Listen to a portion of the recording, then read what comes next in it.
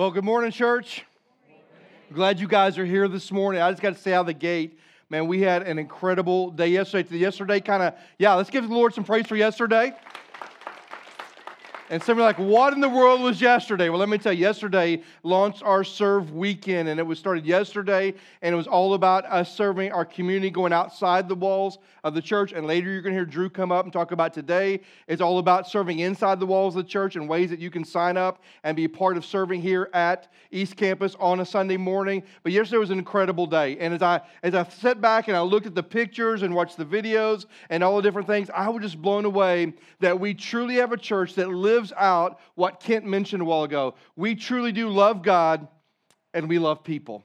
We had between 80 and 100 people, Drew, right? Between 80 and 100 people that were involved yesterday and a part of what we did, serving in many capacities, from canvassing the neighborhoods to cutting hair to building a gaga ball pit. And if you know what that is, Google it. It's kind of weird. But anyway, we did all this kind of stuff, and I'm so thankful to be able to be part of a church that has that heart. So I thank you, church, for serving. I know many of you could not serve, but for many of you could, and thank you for your heart to serve our community and to show them the love and the light of Christ. I also want to thank, I'd be remiss if I didn't share, I also want to thank Drew. Drew, you may know him as our student pastor, but he's also our outreach pastor. Yes, give Drew a hand. Did a great job putting all those things together and making it happen. Now, as we plan Serve Weekend, with all the details of it, I begin to think about it. I don't know if you know me well enough to know, most of you, that I think way too deeply about too many things. So as we're planning Serve Weekend, I just started asking myself some questions. And one question I asked was, okay, as God is blessing us and we continue to grow by His grace and His mercy, how can we maintain a spirit in our church where we continue to have a heart to serve the people around us? How can we maintain a heart to serve? Because we have it right now. In fact, if you're kind of new to our church, you need to know that serving is part of the rhythm of our church. It's part of our DNA. It's really, we talk about this often, it's not something we do, but it's who we are. And so if you're kind of new to us, you need to know that. We want you to be here, be part, but we want you to join us as we serve inside the walls, but more importantly, serve outside the people who need to hear the love of Christ. So I thought, how can we maintain this spirit, this heart for serving? So I did as I always do. I started combing through Scripture.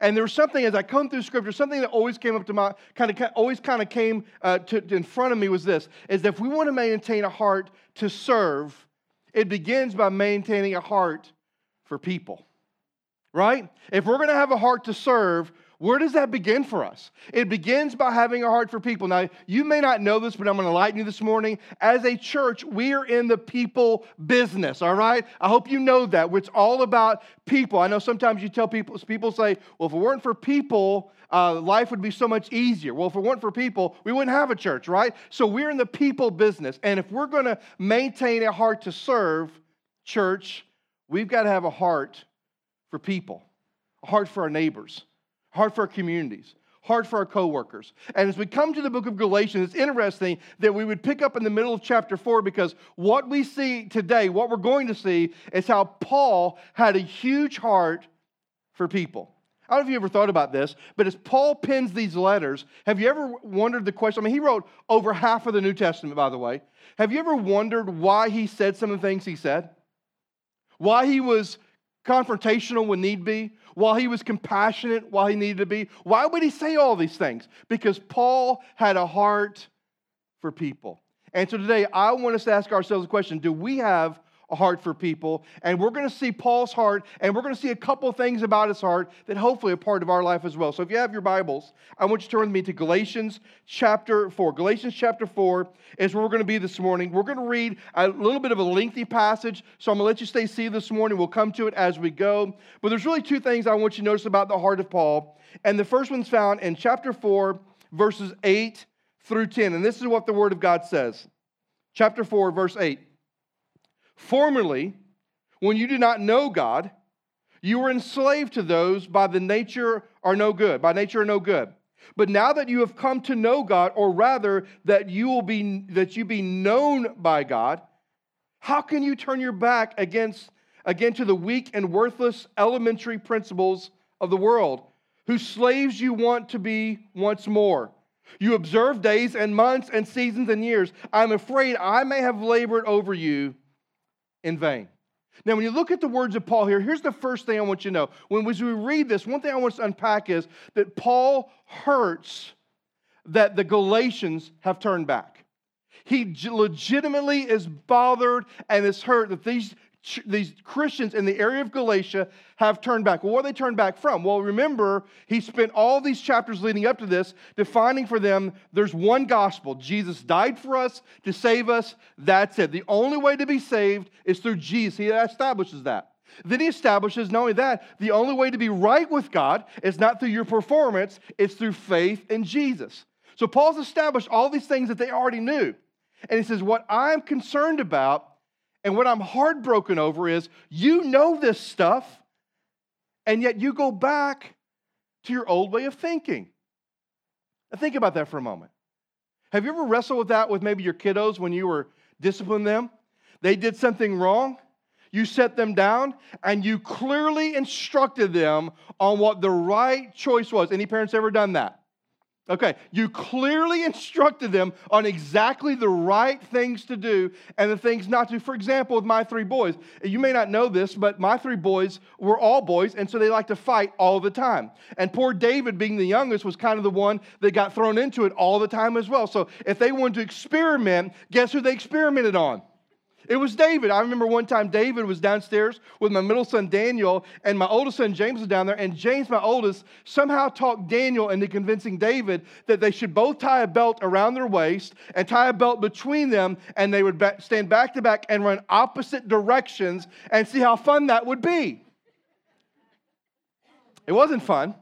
Because all we heard, Sonia was screaming from downstairs. We were upstairs, and we go down there, and David's head is gashed open on the back, and all he can say is, am I going to die? Am I going to die? And so we're like, so we set them down and said, clearly, David is not a toy. We don't experiment on David. Don't do this stuff. Now, did that last for my older 2 boys? No, and there's a part of you going, well, I explained to you clearly what was the right thing to do, and yet I'm confused. You keep going back to your old way of thinking. You ever experienced that as a parent? Probably more times than you can count, right? That's what's going on here. And did you notice what Paul says to them? Go back with me and let's go to verse 8. Formerly, when you did not know God, you were enslaved to those that by nature are no good. In other words, he says, listen, you used to be, before Jesus, you were enslaved to some things. You were enslaved to that old way of thinking. You were enslaved to those things that were the elementary principles of the world. In other words, you were enslaved to that false things like religion. You were enslaved to legalism. I must perform to be accepted. You were enslaved into idolatry. Listen, before you knew Jesus, you were enslaved to all this stuff. But look at verse 9. Look what he says. He says, but now that you have come to know God, or rather to be known by God, how can you turn your back again? In other words, listen, before Jesus, I get it. Before Jesus, you were enslaved to this idea that I've got to perform to be accepted, religion, legalism, idolatry. I get it. You were enslaved to that stuff. But when Jesus saved you, now you know God and you are known by God. Now, this word know here in the Greek doesn't mean a head knowledge. It is a heart's reality. It means you deeply know God. And more importantly, guess what? You are known by God. Now, if you were to take that language, to know and to be known, and you were to put it into the marriage context, it would express a great deal of relational intimacy. And that's exactly what Paul's trying to create. He wants the churches in the area of Galatia to know, listen, before Jesus, I get it. You were enslaved by this wrong way of thinking. But here's the reality. Now you know God. You are deeply known by God. There's an intimacy of a relationship with your heavenly Father. Why in the world are you going back?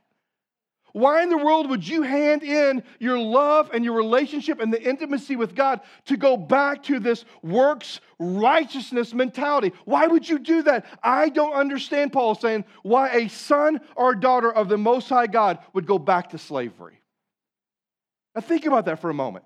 Can you feel Paul's hurt in his words?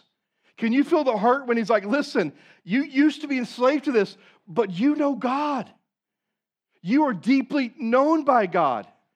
Why are you going back? Why would you go back to, you're a son and a daughter.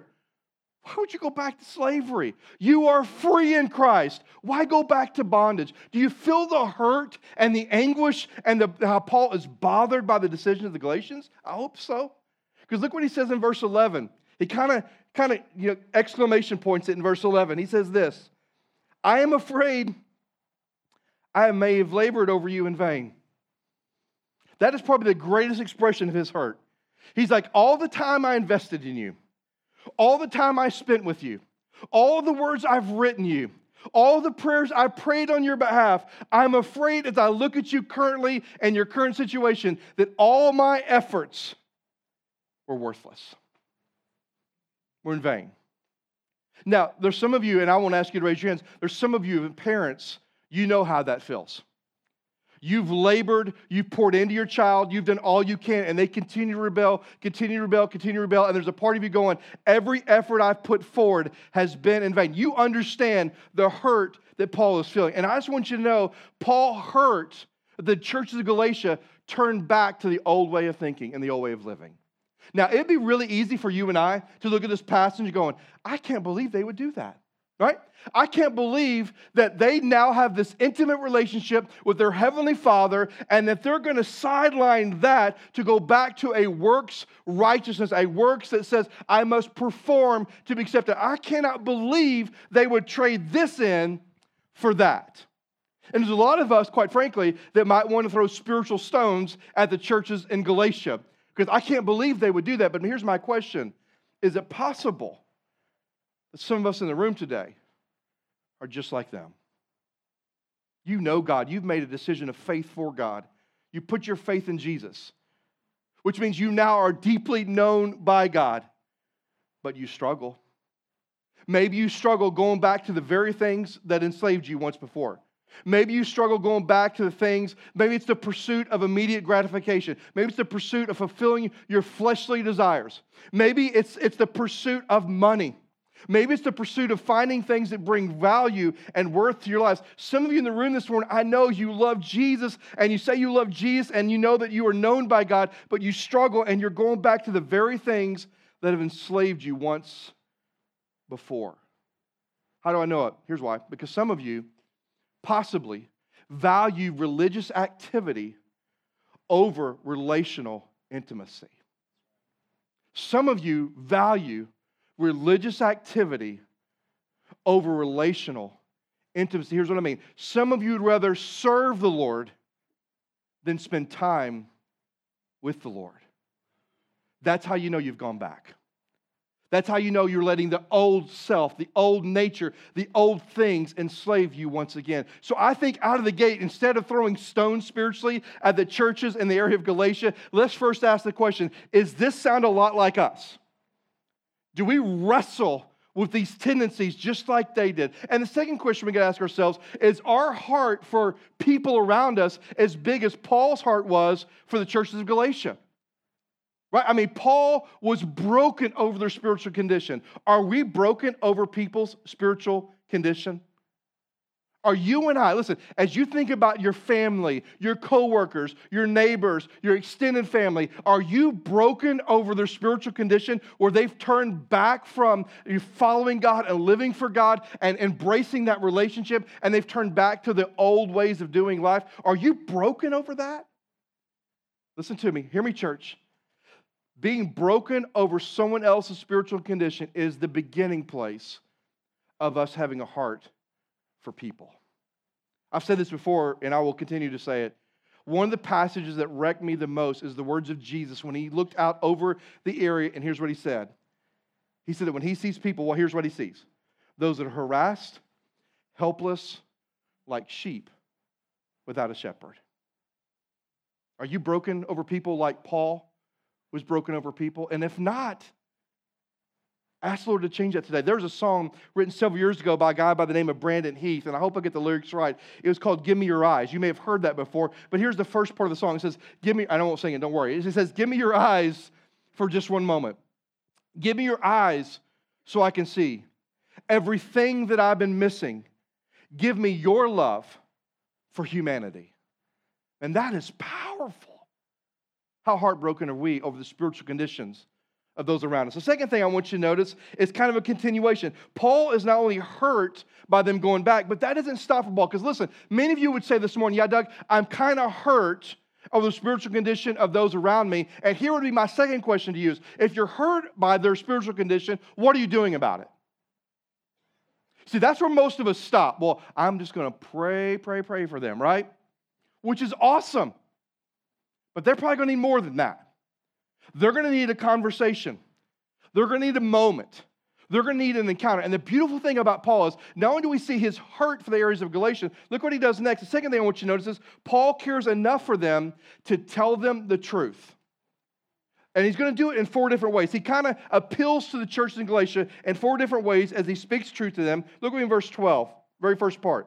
He said, brothers, I entreat you, become as I am, for I also have become as you are. And that's a little confusing, but here's what Paul does. He appeals to his story first. He's trying to speak truth to them, so he appeals first to his story. He says, listen, become like me. Now, this is not a voice of arrogance in the life of Paul. What he's saying is this, is I once used to be enslaved to legalism, just like you are, but I'm free.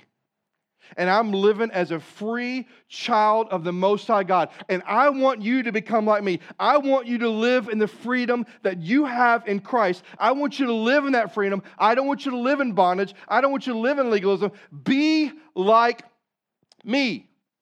Live freely. Like if you were to study anything about slavery of old, which is horrific, do you think people that were set free from slavery ever desired to go back to slavery? Or do they want to live in the freedom they just acquired? And they want to live in the freedom. But when it comes to faith, sometimes we don't. We go back to slavery. And Paul says, I want you to be like me. Yes, I used to be a slave to sin, but now I'm free in Christ, and I want you to be like me and live in that freedom. He says, I've also become like you, meaning I was you.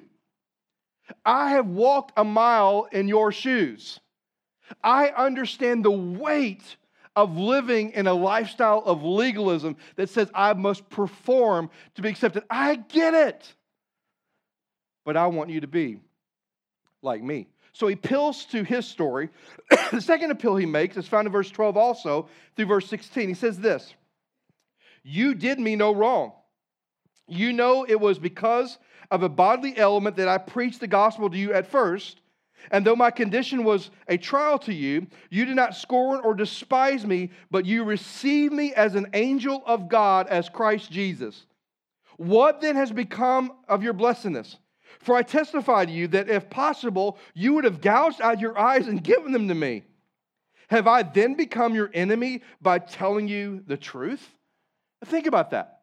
He cares enough, he's speaking truth. So the first thing he says is, listen, I want you to become like me. I want you to get to a place where you realize that you are going back to legalism and you need to live as a free person. But then he appeals to the relationship with the churches in Galatia. Did you pick up on that? He says, listen, there was a season you welcomed me. You welcomed the gospel that I brought. In fact, there was a season that you used to love me so much, churches of Galatia, that you would have gouged your eyes out for me. I don't know, I love a lot of people, but there's not many I would ever gouge my eyes out for, would you? He says, you love me so much, you would have gouged your eyes out for me. But something changed. Something changed. Something happened. And you've gone from following what God has done for you and living in that freedom, and you've turned your back on me. And you've turned your back on the gospel of grace. You've gone backwards. Something has happened to you, and have I now become your enemy? Now, if you're the churches in Galatia who used to desperately love Paul, this would have pierced your heart a little bit. There would have been a moment when he related his story. You go, okay, I get what you're saying, Paul. I know that I am free in Christ. I need to live like it. But when he says this, he's basically saying something's changed in you. Have you ever had a friend who was in a relationship, dating, or even a marriage relationship, and it was going south, and they, because they're in it, didn't see it, but you did because you're outside of it? Anybody ever have a friend like that? And then you find yourself speaking to them, and when that happens, when you go to them out of love, is it tend to be received very well? No. Well, I love you, but you don't understand this, but they're controlling you. I mean, you don't understand this, but they're doing this to you. You don't understand this, but this is what's happening here. You don't understand this, but you need to deal with this. And all they do is come at you with anger and venom, right? Something changed. Paul's looking at the church of Galatia going, you used to love me, man. Our relationship was tight, and something changed. And now you call me not a friend, but an enemy. And then Paul appeals to his story, he appeals to the personal relationship, but then he appeals to another thing. He kind of gives them some insight. He gives them perspective that tells them what changed. Look with me in verse 17 and 18. Here's what he says. Now, who are the they? Let's stop there for a minute. The they are the people we've been talking about all the way through the book of Galatians. They are the Judaizers. They are the ones who claim to be followers of Jesus, but have taught a message to all the churches in Galatia that salvation and right standing with God doesn't just come through Jesus alone, it's Jesus plus something else. And in their case, it's Jesus plus keeping the law. Jesus plus legalism. Jesus plus religious activity. That's what they're teaching. So that's the they here, verse 17. He said they make much of you, but for no good purpose. They want to shut you out, that they may make much of them.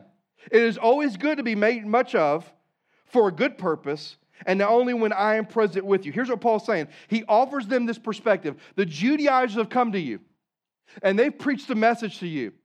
And they have made much of you. That phrase, made much of you, means they've just shown you an extreme amount of love. They want you to think they love you, they care about you, and listen, they have your best interest at heart. But Paul says, but they want to shut you out. You know what that means? That means they don't care about you. All they care about is making a name for themselves. They care nothing about you. They've come to you, man, they've said the right stuff. They've given you the warm fuzzies. They make you think that you are the jam of their jelly roll. I mean, like you matter more than anybody else. You can quote me on that. You matter more than anybody else. But at the end of the day, they don't care anything about you. They care about making a name for themselves. Because listen, if you buy into the lie and you buy that it's Jesus plus something, guess what? That's going to spread. And they're going to be known as people who are spreading a gospel that is false gospel, but it's going to spread. Man, they don't care anything about you. He says, rather, it's important for people to make much of you. It's important for you to know people care about you. But guess who that is? It's me. It's Paul. I love you enough. I'm telling you the truth. I care enough about you that I'm willing to fight for you. I care enough about you that I'm not going to abandon you. I care enough about you, I'm not trying to make a name for myself. In fact, if there's a name I'm trying to make, it's the name of Jesus. I'm trying to elevate the name of Christ, not myself. These guys have deceived you into thinking they truly care about you. They don't. So Paul tries to give them perspective. There's another area that he appeals to. Lastly, he appeals to one more area, and it's found in verse 19 and 20. It says this. My little children. Now, interesting. Any of you have grown kids, like over the age of 20? Over the age of 20? Really? Really? You really have some? Okay. Anybody have kids over the age of 20? Raise your hand loud and proud. Come on. Okay.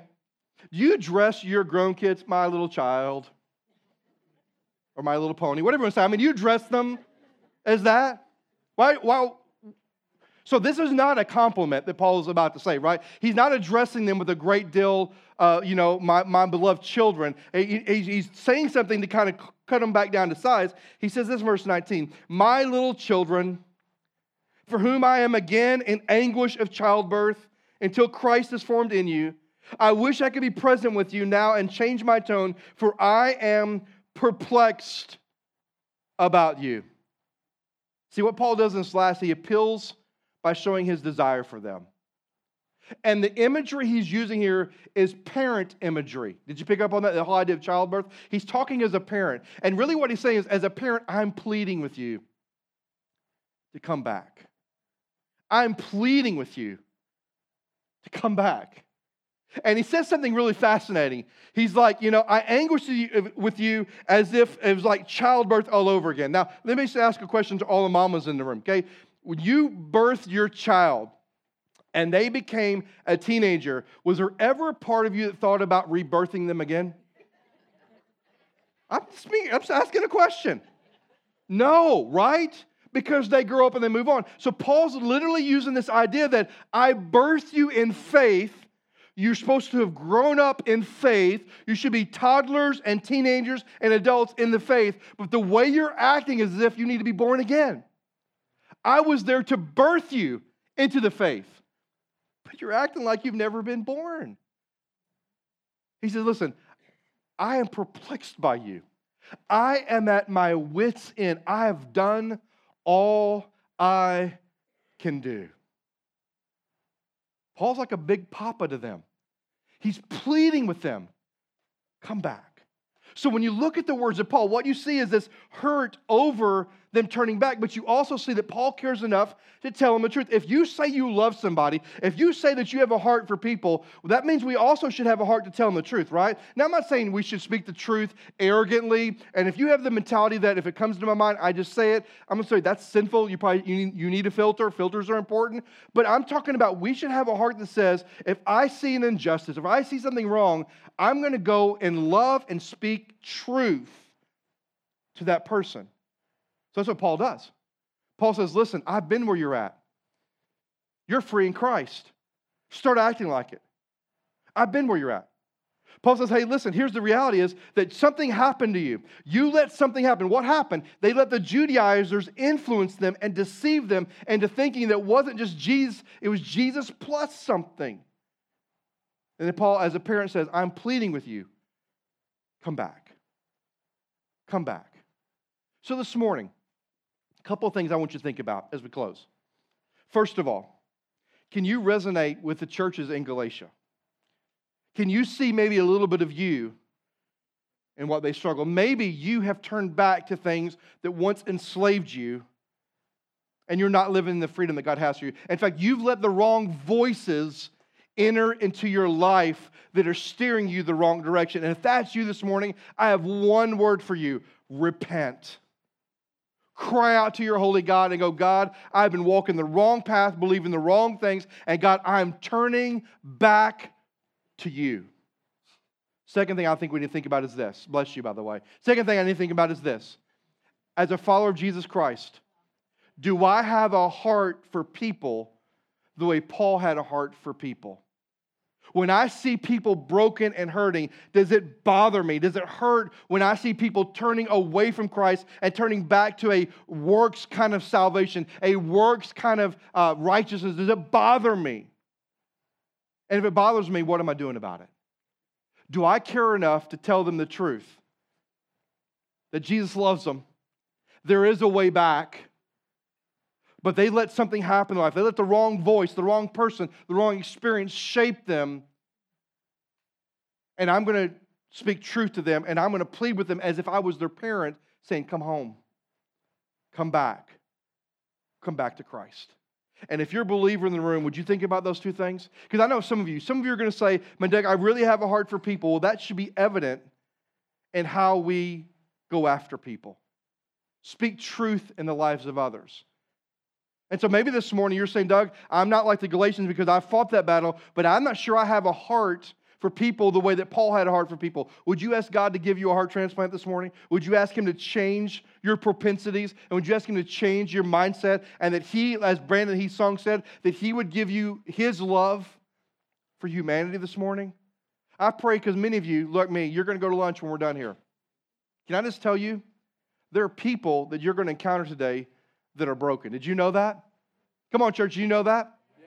You know, a couple of weeks ago after we left church, some of us went to Cracker Barrel. We took our college adopted daughter and our college adopted stepdaughter to lunch that day, who left her car here, by the way. I thought I'd say that, and almost got locked up for the whole week. But anyway, we took them to lunch at Cracker Barrel, and there we had a waitress that had this big tattoo on her arm. And I'm always curious, what does the tattoo stand for? And the tattoo said, beautifully broken. And she began for about 5 minutes or so telling us her story and her journey of faith how a broken relationship had turned her back to her faith in God, and that God had radically changed her life, given her a husband that loves her and 2 precious kids. And I'm like, I'm so glad on that day I went to that place to hear that encouragement of her story. But you know what? I asked her, you know why? Because I love people. I asked her because I saw broken's all I saw. I didn't see the beautiful at first. I just saw broken. Can we agree we live in a broken world? Can we agree people around us are broken? And if we're going to have a heart to serve, it begins with having a heart for people. So where's your heart this morning? And then last of all, if you don't know Christ, I love you enough to tell you the truth. And here's the truth. One day, every single one of us are going to leave this world unless Jesus comes back. And one day, every single one of us are going to stand face to face with the Holy God. And when He asks you, what did you do with Jesus? Did you trust Him as your Savior or not? If you did, welcome home, my faithful servant. And if you didn't, you're going to be cast away forever. Eternal separation. No second chances. No do-overs. And for all the golfers in the room, no mulligans. It's it. It's a done deal. And if you don't know Christ today, would you just surrender your life to Him? Because you don't know what the next breath holds for you. You don't even know if there is going to be a next breath for you. Would you just surrender your life and say, Jesus, I don't have it all figured out, but I do believe You died on the cross for me. I do believe You love me. And I'm going to put my faith in You. I'm going to begin this journey of learning more about You, but I surrender my life to You today. If you'll do that, He will change you from the inside out. So however God is working in your heart today, would you be faithful to respond? Let's all stand together if you would. Everybody stand with me. Every head bowed and every eye closed. This morning, right where you stand, just for a moment, would you just do a real quick heart check? Would you ask yourself, take a moment and ask yourself, does my life look much like the churches in Galatia? Have I gone back to some things that once held me bondage? Have I gone back to those things? Have I let the wrong voices in? And if you have, would you just repent? Say, Lord, I'm going to turn away from this, and I'm turning back to You. And also for believers, let's do a heart check on our heart for people. Do we legitimately have a hurt, a brokenness, and are we bothered by people that we know who've turned their back on God?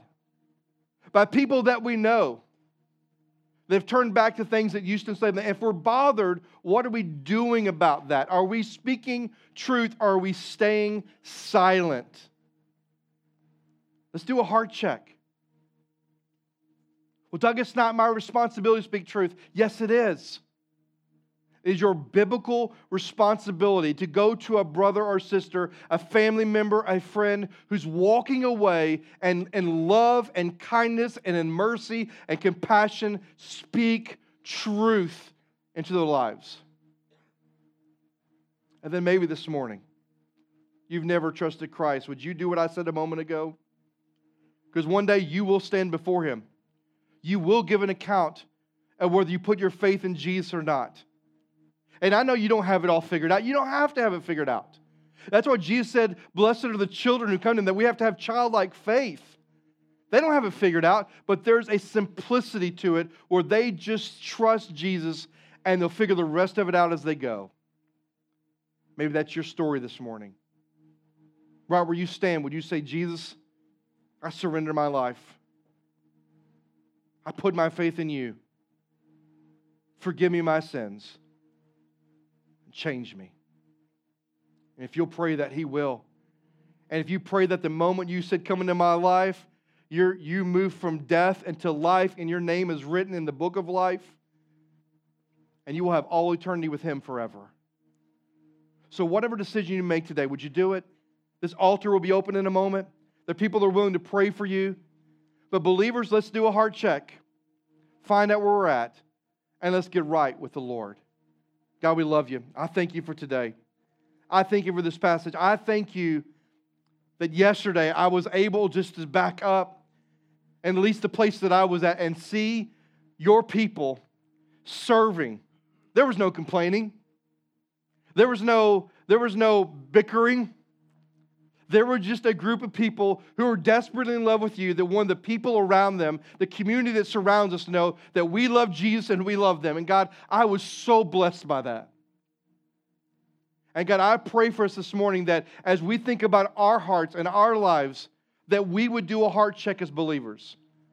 That we would make sure that we've not gone back and that we're not enslaved to something you set us free from.